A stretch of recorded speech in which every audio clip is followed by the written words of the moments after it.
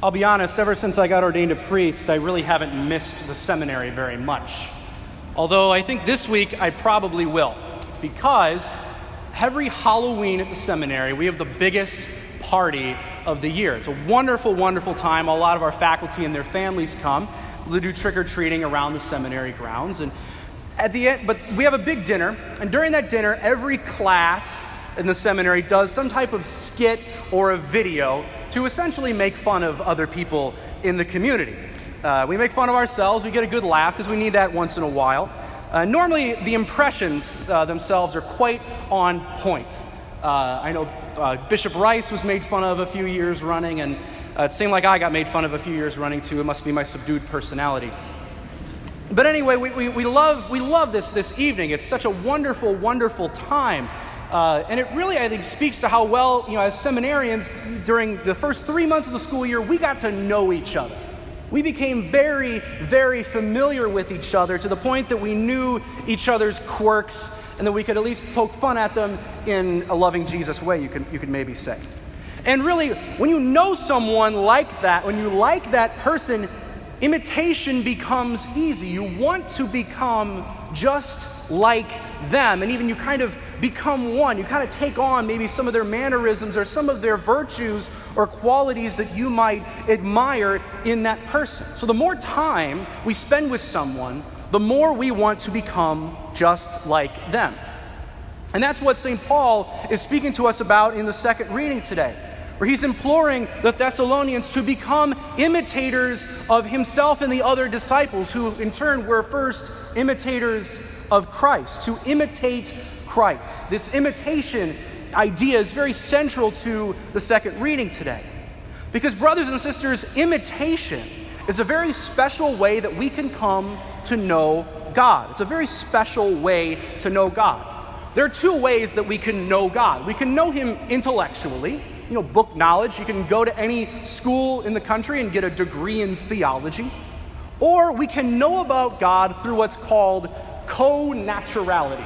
What's that?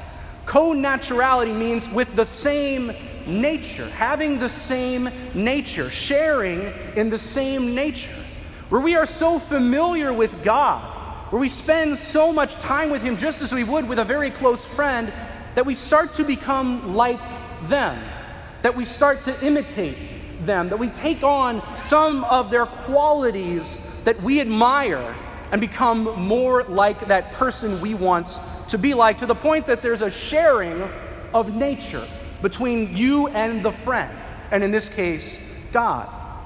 Again, this isn't like an intellectual endeavor, because this goes far deeper. It takes on our desires and our will. It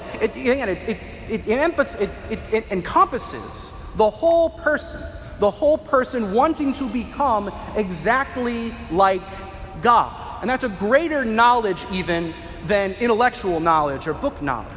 So again, just as like at the seminary, the more we would hang out with each other and spend time with each other, the more we knew our brothers and wanted to imitate them and become just like them, to the point that we would sometimes imitate them.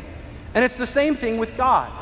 The more that we spend time with God, the more God-like we will become.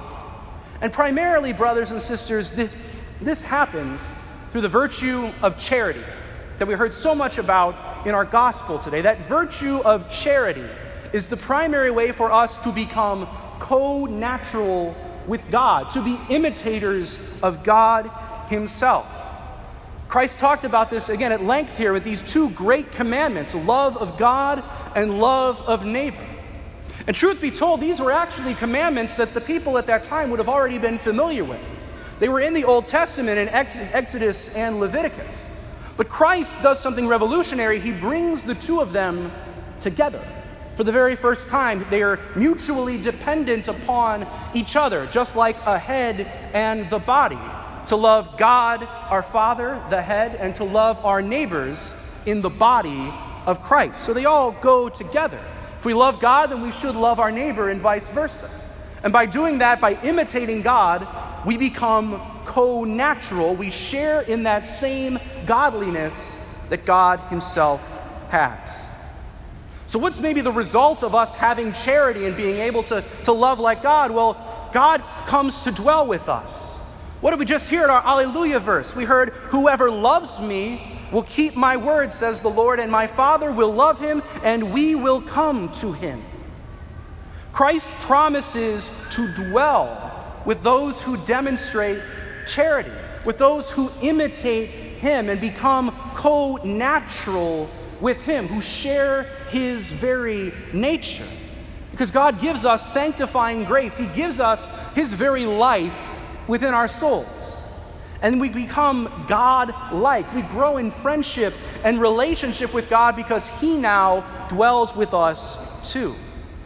And so that's why St. Paul was really congratulating the Thessalonians for their imitation of God, because God was dwelling within them. He was congratulating them for imitating the holiness that they saw in the other disciples. There was a co-naturality with Paul and the disciples, and thus a co-naturality with God, sharing that same nature, one in the same thing almost, if you will. Paul's virtues became theirs. And the same with God. God's virtues became their virtues. Now, we cannot become co-natural with God on our own, brothers and sisters. If you will, there's maybe a gap between God and us. And thankfully, Jesus, by becoming a human being, if you will, descends a ladder to us. But ultimately, the force that helps propel us up that ladder is charity. That between Christ's humanity and charity, we are able to become one in the same nature with God. We're able to be conformed with him, to participate in his very likeness. And this happens through charity. It's really the glue that holds us and God together. Now, as I said before, this co-naturality is better than any type of theological or intellectual knowledge.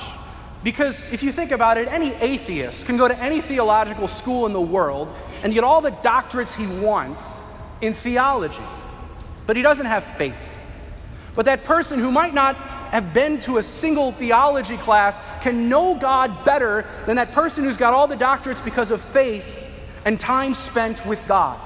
They have become co-natural with God, sharing that very same nature. It's kind of the same with the apostles. Those apostles of Jesus had very little theological training. They were uneducated fishermen. But they could judge the doctrines of the church better than anyone else because they had spent time with Jesus. They knew him better than anyone else, not because of any theological knowledge or anything they got from a book, but because they spent time with him to the point that they began to imitate him and become like him, and pretty soon sharing that same nature. It's the difference between knowing about God and knowing God himself. So co-naturality exceeds any intellectual knowledge about God that we could ever have. And it's also a great source of evangelization because, I could go on the street corner and talk to people all about consubstantial with the Father, and I'm not going to win any souls for Christ. I mean, it'd be interesting certainly, but I wouldn't win any souls for Christ. People are drawn by example, and ultimately they want to see someone who shares the same nature of God. And hopefully that can help them too, to share that same nature that we have. As St. Francis of Assisi is so very often quoted as saying, preach the gospel, but if necessary, use words. Now on the flip side, we can also, unfortunately, become co-natural with sin. If you think about it, if you spend enough time with sin, become more familiar with it, you can start to imitate it and become co-natural with sin and develop vices rather than virtues. So we have to remember that we're called to be co-natural with God and not with sin. Because co-naturality with God is our goal, brothers and sisters. And that happens in completion in heaven, where we are, if you will, co-natural with God forever, united with him forever, for all eternity. So let's do our part by imitating God here on earth so that we can, through our charity toward God and others, grow toward full union with God, who will love us, dwell with us, and allow us to participate in himself.